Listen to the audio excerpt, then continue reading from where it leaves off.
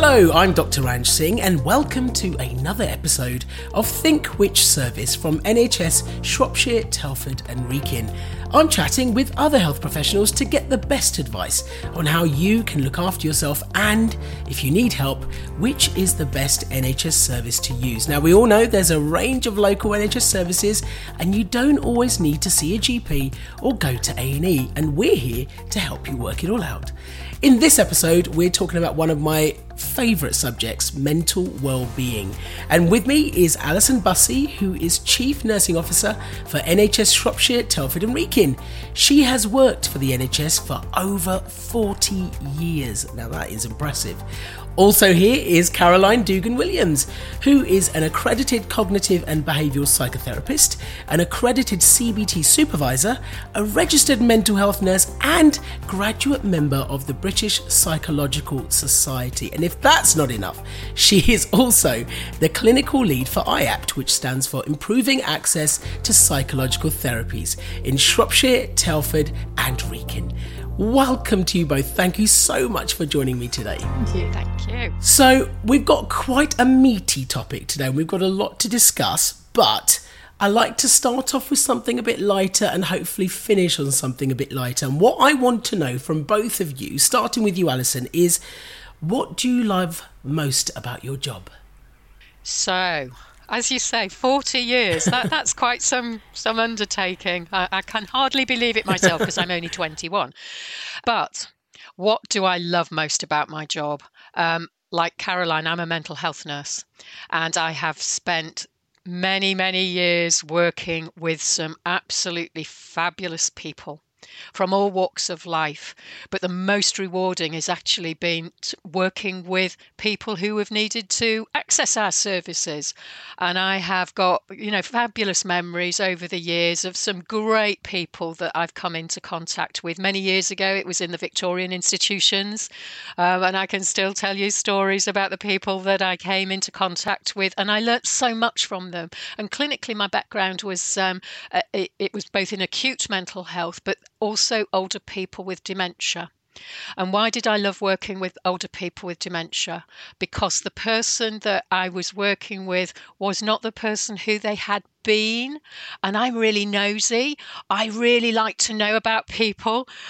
So we'll find any which way to get to know that person who, and with somebody who is in that cognitive decline, actually knowing who they were so that I can be the best that I can be to work to support them and to help their lives to improve. You must have seen some changes over the last 40 years. Oh, yes. The NHS has evolved, changed, reshaped, reformed, especially mental health services. They've definitely come a very long way, I would say. Yes, they absolutely have. So what motivated you to want to work in mental health in the first place? So I started off initially as an adult nurse, and given what I've just shared with you about me being really nosy, back in the day when you were working as a general nurse, it was very, very different in terms of how you work now.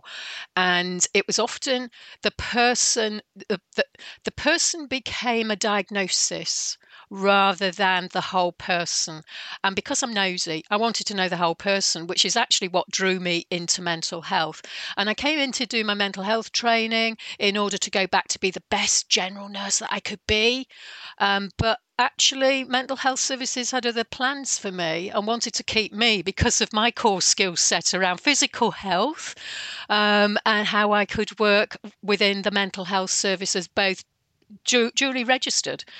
So that is what drew me into mental health in the first place, and then actually just that passion for working with people who are often at the most vulnerable times in their life and also their families. Yeah, and Caroline, you have several very, very important roles as well. What do you love most about your jobs? I think for me, it's the privilege of changing someone's life for the better.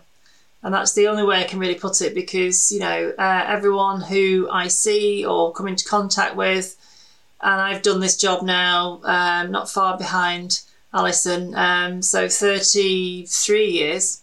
And I remember I was told many years ago when I was a student nurse that oh, you're enthusiastic now, but you'll get cynical as you get older. And I haven't. And I think because the privilege for me is that everyone who passes through our doors will remember me for a lifetime.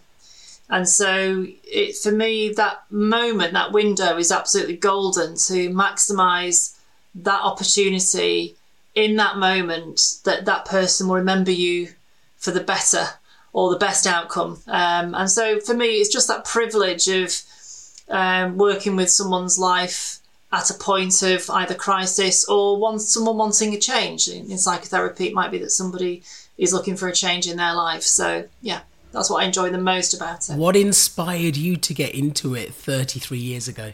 The short story is I started my career in the NHS when I was very young. I was 19, 20, something like that. And all my friends worked at a local, it used to be a home for children with learning disabilities. It was when the Victorian institutions were closing down. It looked like a great job, and I thought I'd follow in their footsteps and go and work there.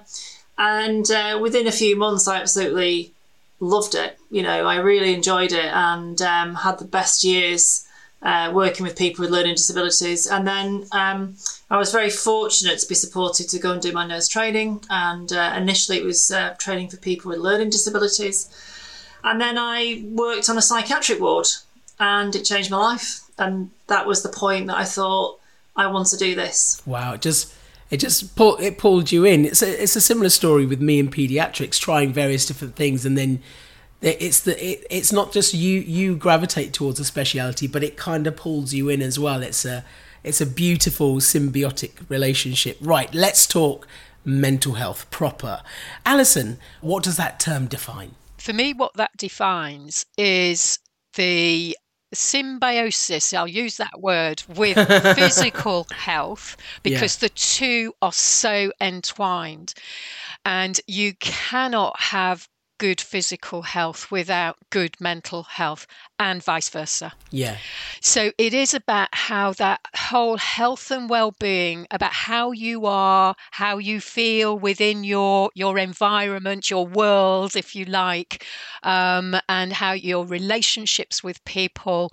That's not to say that it won't always be great, because let's face it, life gets in the way for us all. We live our lives and it isn't always straightforward, but it is that ability to be able to just have that lovely kind of balance between your physical health and your mental health, and so you feel content and happy.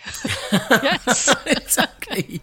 Absolutely. So I think often, especially in the past, people have focused so much on physical health, haven't they, and kind of forgotten that mental health is just as important, and the two are so intricately linked. You can't have one without the other. And there's been lots of misconceptions around mental health, I think, over the years. What are the main ones that you've heard, Caroline?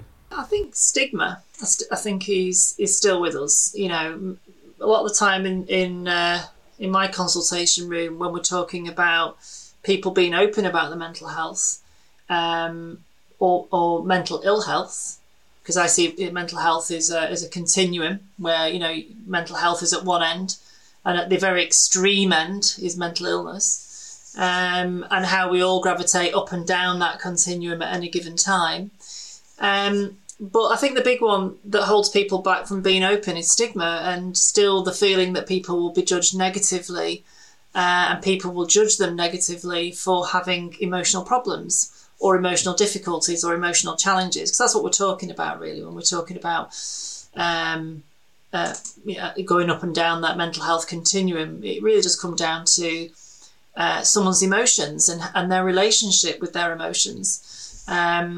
So I think that's probably the biggest one from people seeking help. Many times people will say, I'm keeping it to myself, I haven't told anybody.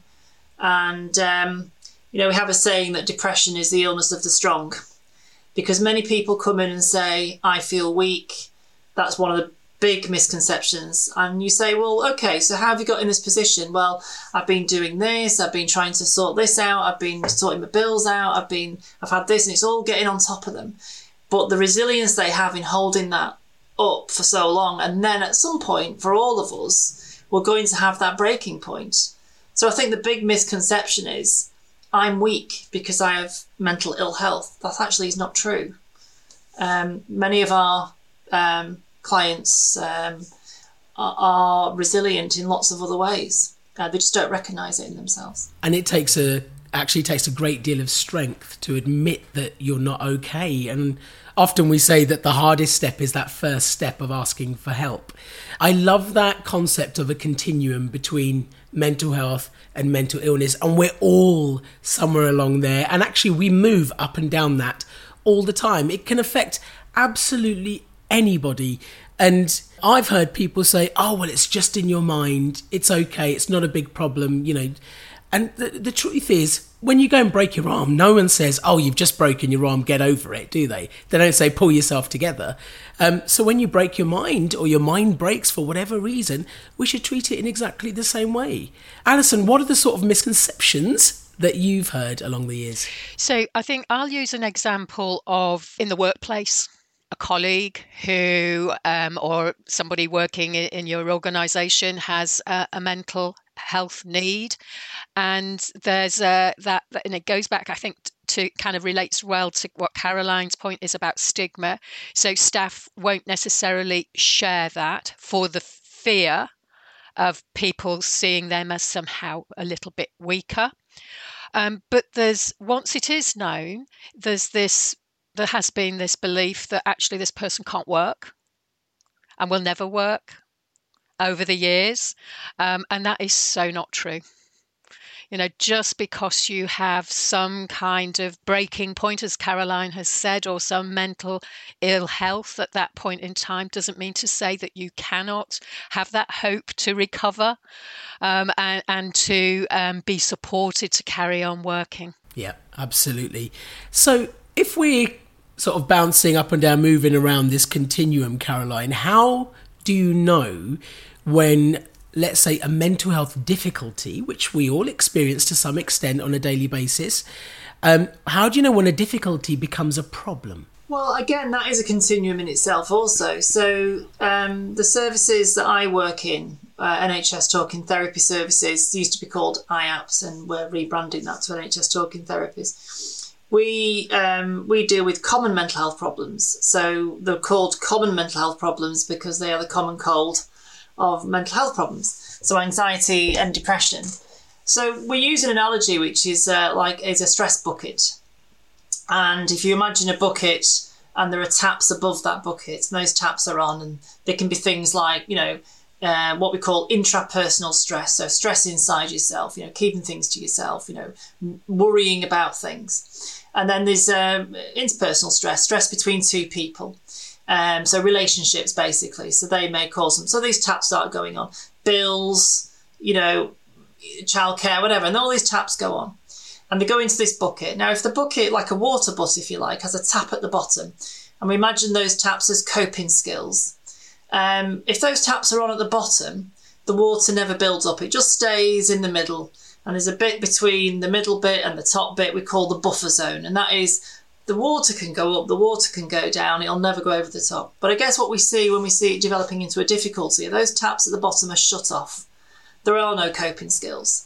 There's no outlets. So the water keeps building and building. And eventually it goes over the top.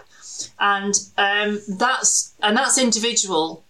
That over the topness is individual for individual people and individual circumstances. For some people who've never experienced a depressive episode before, their recognition could be that they start to notice that they're not sleeping very well, or that they get up earlier than normal. They're getting up at 5 a.m. or 4 a.m. They don't understand why. They might notice that they're worrying more. But the misconception you were talking about before is people come to clinic because they have a misconception you have to be really, really ill to get help. So they wait too long. So this thing about it being individual to individual people, the other thing is people say, well, my problems aren't as bad as other people, because they imagine this really mentally ill person and then problems aren't as bad as that person. I don't want to bother you, I don't want to trouble you. So it's those little early warning signs, what I would say a departure from what is your norm around everything that Alison was saying in terms of maintaining well-being. If you're finding that I guess a medical term, but that kind of homeostasis, that equilibrium, that balance starts to tip, and you start to notice that balance tipping. Worry, thinking about the past, sleep problems, not being a feeling of internal stress and tension, they can be early warning signs to it's time to seek help, like talking therapies at that point. I get asked that question quite a lot, actually. How do I know when something's developing into a problem? And you're right, it affects different people differently, but as a rough gauge, I say if something persists, if it starts to impact on your life, on your ability to do your day-to-day things, and importantly, your ability to enjoy life, that's when you really need to start paying attention and thinking, is this something I need to address, and do I need to go and speak to someone? And there is a lot that we can do for ourselves, isn't there, Alison? What sorts of things can people do to improve their mental well-being? There's many things that you can do. Again, it boils down to the individual. So it's about being really, really aware of what the things in your life make you happy. Yeah, number one. That's a really important one. Now, using my own example, I've got two very beautiful whippets, and so they run very fast. I'm very slow. But going out, being outside, I'm really, really privileged. I live in a beautiful part of the world where there are some fabulous walks, and it's being outside is something that I love doing, taking those dogs out. But there's also something about having my own time as well. So, and I am an introvert. I know that. So I get really, really drained by lots of people all of the time. So because I've got that insight, it's like, what do I need to do to take myself out of human company for a while? Goes back to the whippets, but it's also it might be going to have my nails done, get my hair done, or whatever. Reading as well is something that is really important to me, just in my own little space. And I think it's having that, it's what you were saying, Ranj, about the, just when things are you're becoming preoccupied with something, and it just won't leave you. You go to sleep thinking about it, you wake up thinking about it, or you don't sleep at all because of it. There's big alarm bells, big red flag there. So go and talk to someone about that. That's some great tips about what you can do for yourself. Flip it on the other side. What about people around us, friends, family, loved ones? What can they do to support someone who's going through difficulty? It's knowing how people are and keeping that in the forefront of your mind with people that you live with or your friends, and seeing that they might be becoming a little bit different in terms of how they're interacting with you. Maybe someone who is wanting to speak to you, or you're in contact with them and then they suddenly don't want to. That's a little red flag there. What's going on? And just being there, open-minded, listening to people. And I think it's that, and asking, are you okay? No, but not forcing people to talk at that point. Absolutely. I go one step further than saying, are you okay? I say, what's the matter? What's the matter? Because then I've just given you permission to tell me. And because whenever someone says, are you okay? We have this very English habit of saying, I'm fine, everything's good, it's great, yeah, I'm wonderful. And sometimes it's not. Caroline, what would your tips be for the individual and for the people around them? What I'd say is there are some people for whom problems haven't gone away. They've become part of who they are. So one problem I can think of that gets very normalised as being part of a normal human condition is worry. And people who come with what's called generalised anxiety tend to say, I've had it all my life. And then, loved ones around the person says, well, they're always a worrier. They've always had problems with the nerves. So I think there's something about, what's that? How you normalise these, how you normalise emotional problems in families to the point where the person doesn't feel they have a problem because it's been normalised in some way, but actually the person's still struggling because they do worry excessively. Like you said, it's about impact and what impact does it have. So I think, and for some people aren't going to have families and they might be quite isolated. So for me, it's whatever your community is. and whoever you connect with, it's having that awareness, that kind of antennae, if you like, for when, as everything we've said, when someone starts to change or things start to alter. Or if you're providing a community service, because we can't forget the voluntary sector and our community services are very important, and somebody's always turning up at the charity shop for a chat, an indication that there may be some loneliness, or they may have gone through a bereavement and loss, and thinking about people as you go through the life cycle, that you start to lose family and you start to lose friends. And it's how, as a community, we can start to think about noticing changes in people's behaviour, and that goes to like the local community pharmacy. It could be anybody, can't it? Yeah, I'm glad you brought up loneliness, because I think it's something that many people have experienced, especially over the pandemic, with lockdowns, isolations, loss of loved ones and friends and family. It's definitely something we need to talk more about, and I think it's definitely something we need to do more about as well, and recognizing that is so important. My top tip I've learned about looking after myself as a professional, and I'm sure if there's any healthcare professionals out there listening, you'll be familiar with this. It's okay to say no. We get so many demands, and everyone does. We all have so many demands on ourselves and our time. It's okay to say no, or if you don't want to say no, say not yet. That's been key to my well-being, definitely at work. Okay, I'm going to change tack slightly. Thinking a bit broader now. I want to know how the conversation around mental health has evolved over your time in the NHS, because obviously, Caroline, you've worked in the NHS for 33 years, Alison, 40 years.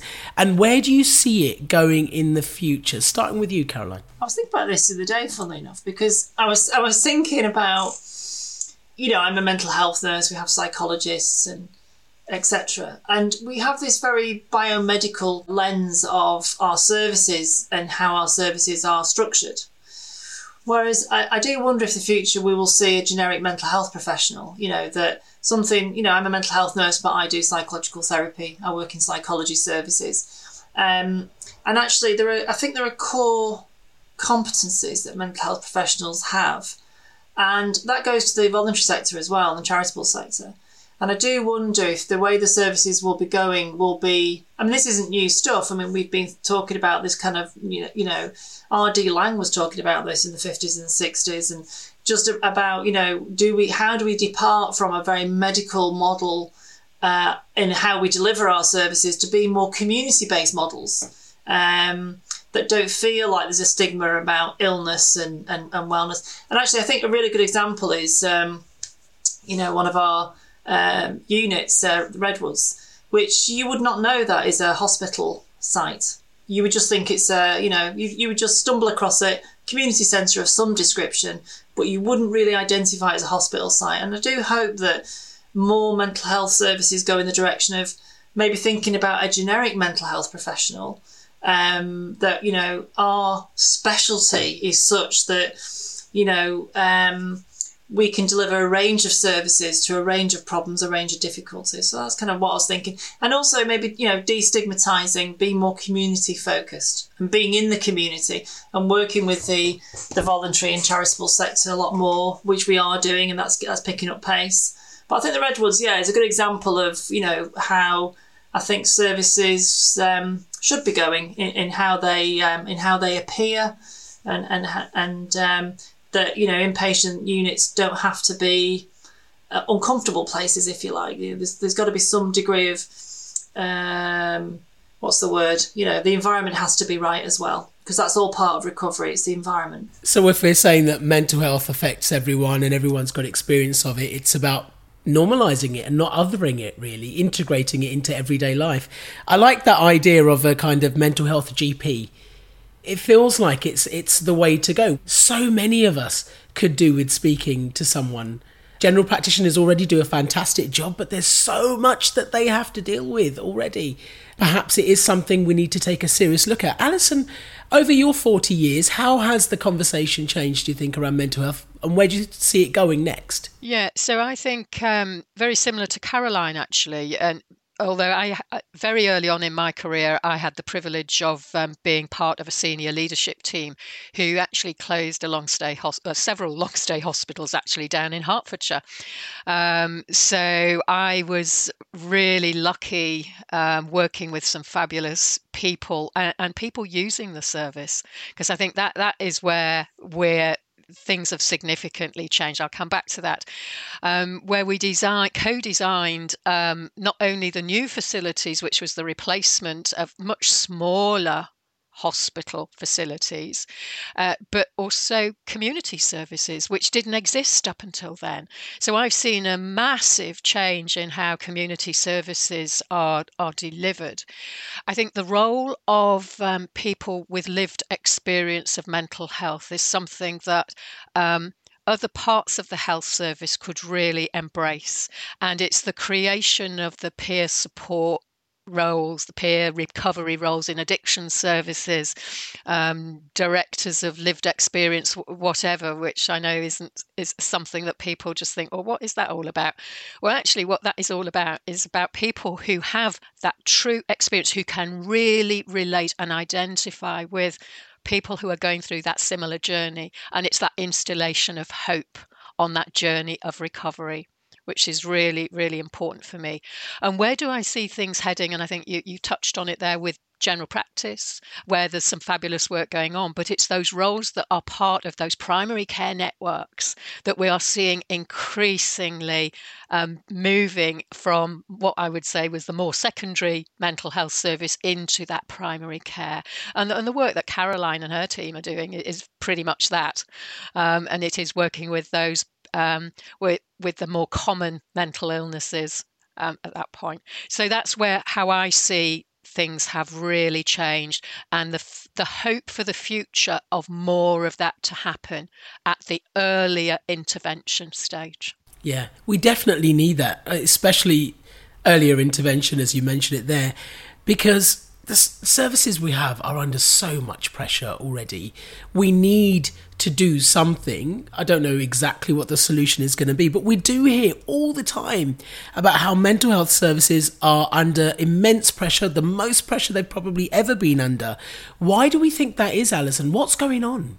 The raising of mental health and mental ill health has helped with earlier kind of approaches by people, which is a great thing. I think there has been an impact with the way in which we've had to live our lives in the last 3 years because of COVID-19. I think loneliness is a massive, massive issue. It causes so much harm to people. And I do think that there's a real role for communities in that. And smaller communities really thinking about that and being part of that solution as well.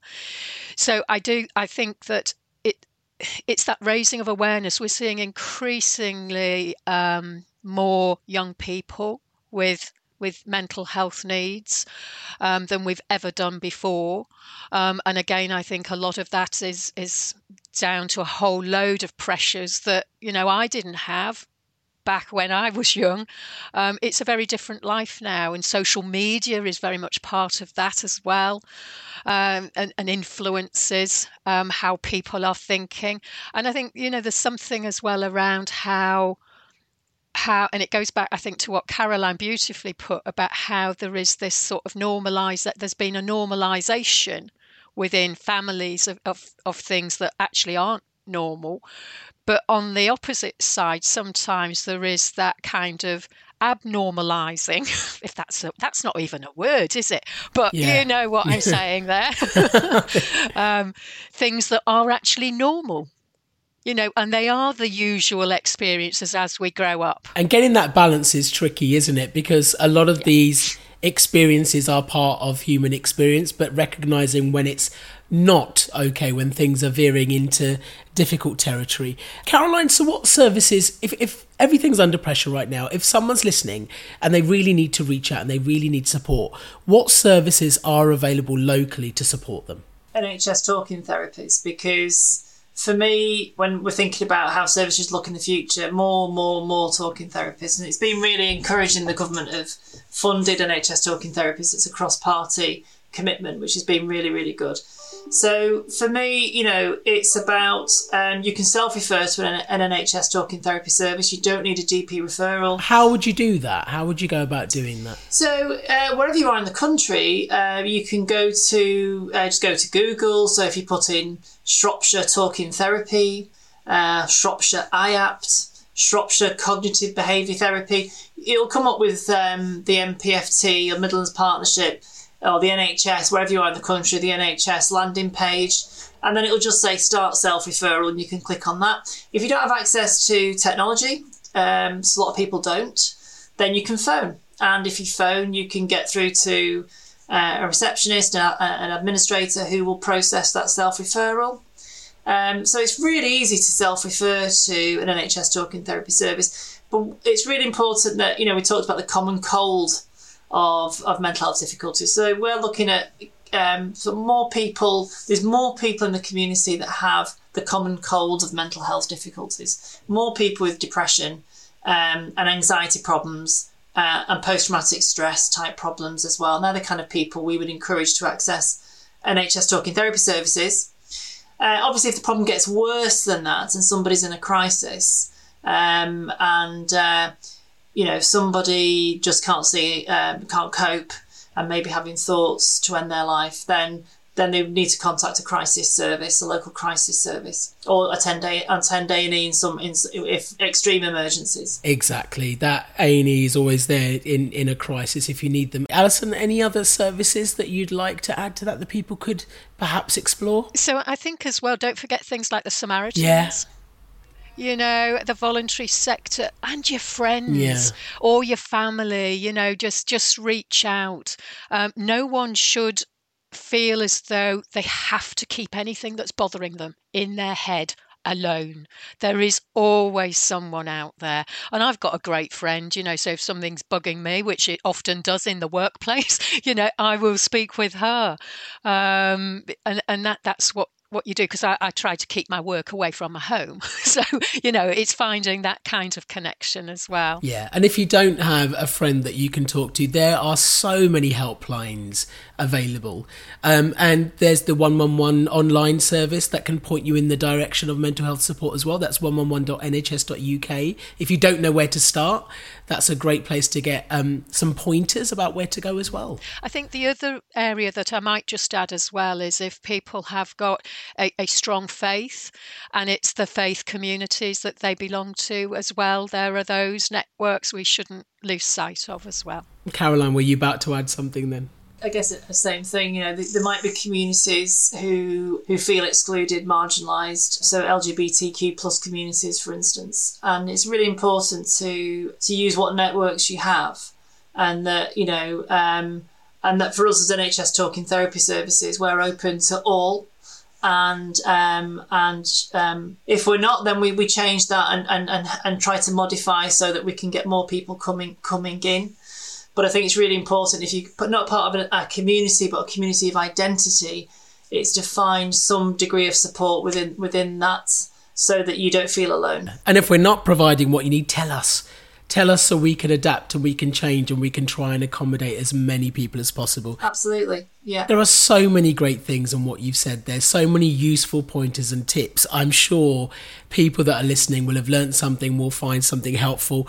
Before we sign off, like I said, I want to finish on something a bit lighter as well, because we have talked about some heavy stuff.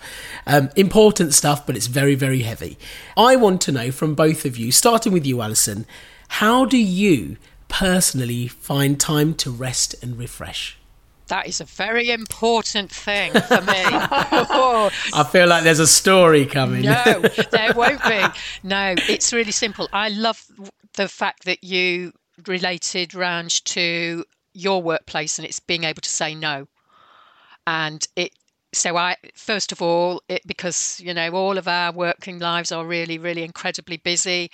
But there has to come a point when it's, no, I haven't the capacity to do that, or no, I'm going to take some time out. So that's the first thing. And so that's how I find the time. And it's also, finding time with family as well for me. So that's what I do. And I plan my weekends. Yes, absolutely. Yes. And it's not selfish, it's self-care. That's what it is. That's what I want to remind people. Caroline, what do you do personally to rest and refresh? Well, I spend time with my children who keep me young. And so when you come in from a busy day and they say, can you get on your bike and take me to the park? I find that very relaxing. I also play the drums. So, amazing. Yeah, and I've played the drums for many years. So I play in 2 bands, and I find that incredibly relaxing and mindful. And that keeps me going. And also, you know, we do gigs and live shows, so you get to meet new people and different people you'd never have met before. I love that. And that's a real outlet for me. So, that's what I tend to do to relax and unwind. People think drumming is really physical. It is. It's very physical, but it's also very mindful as well, because you have to be in that kind of space of that particular moment in time, and everything else just disappears. It's fantastic. I think music, movement and rhythm are so therapeutic. There's a very primal human thing about it. And when people ask me, what do you do? I woke up yesterday with a really weird, anxious energy that I couldn't shake. And I find the best way of me getting rid of it is movement. So I went to a spin class. So I love dancing, sometimes singing, just singing out loud. Belting at the top of your lungs gets that nervous, anxious energy out. For you, it's drumming, Caroline. Alison's outside with a whippet. For me, it's singing and dancing. And I hope everybody who's listening is going to go away and belt out a good old tune now. Thank you both so much. Honestly, it's been a pleasure speaking to you. And I'm hoping that everyone that's been listening has found it just as useful and helpful. So, my thank you to Alison Bussey and Caroline Dugen-Williams for joining me on Think Which Service for NHS Shropshire, Telford and Wrekin, talking all things mental wellbeing. If you want to find out more, you can do so by visiting thinkwhичservice.co.uk. Thank you so much for listening, and bye-bye.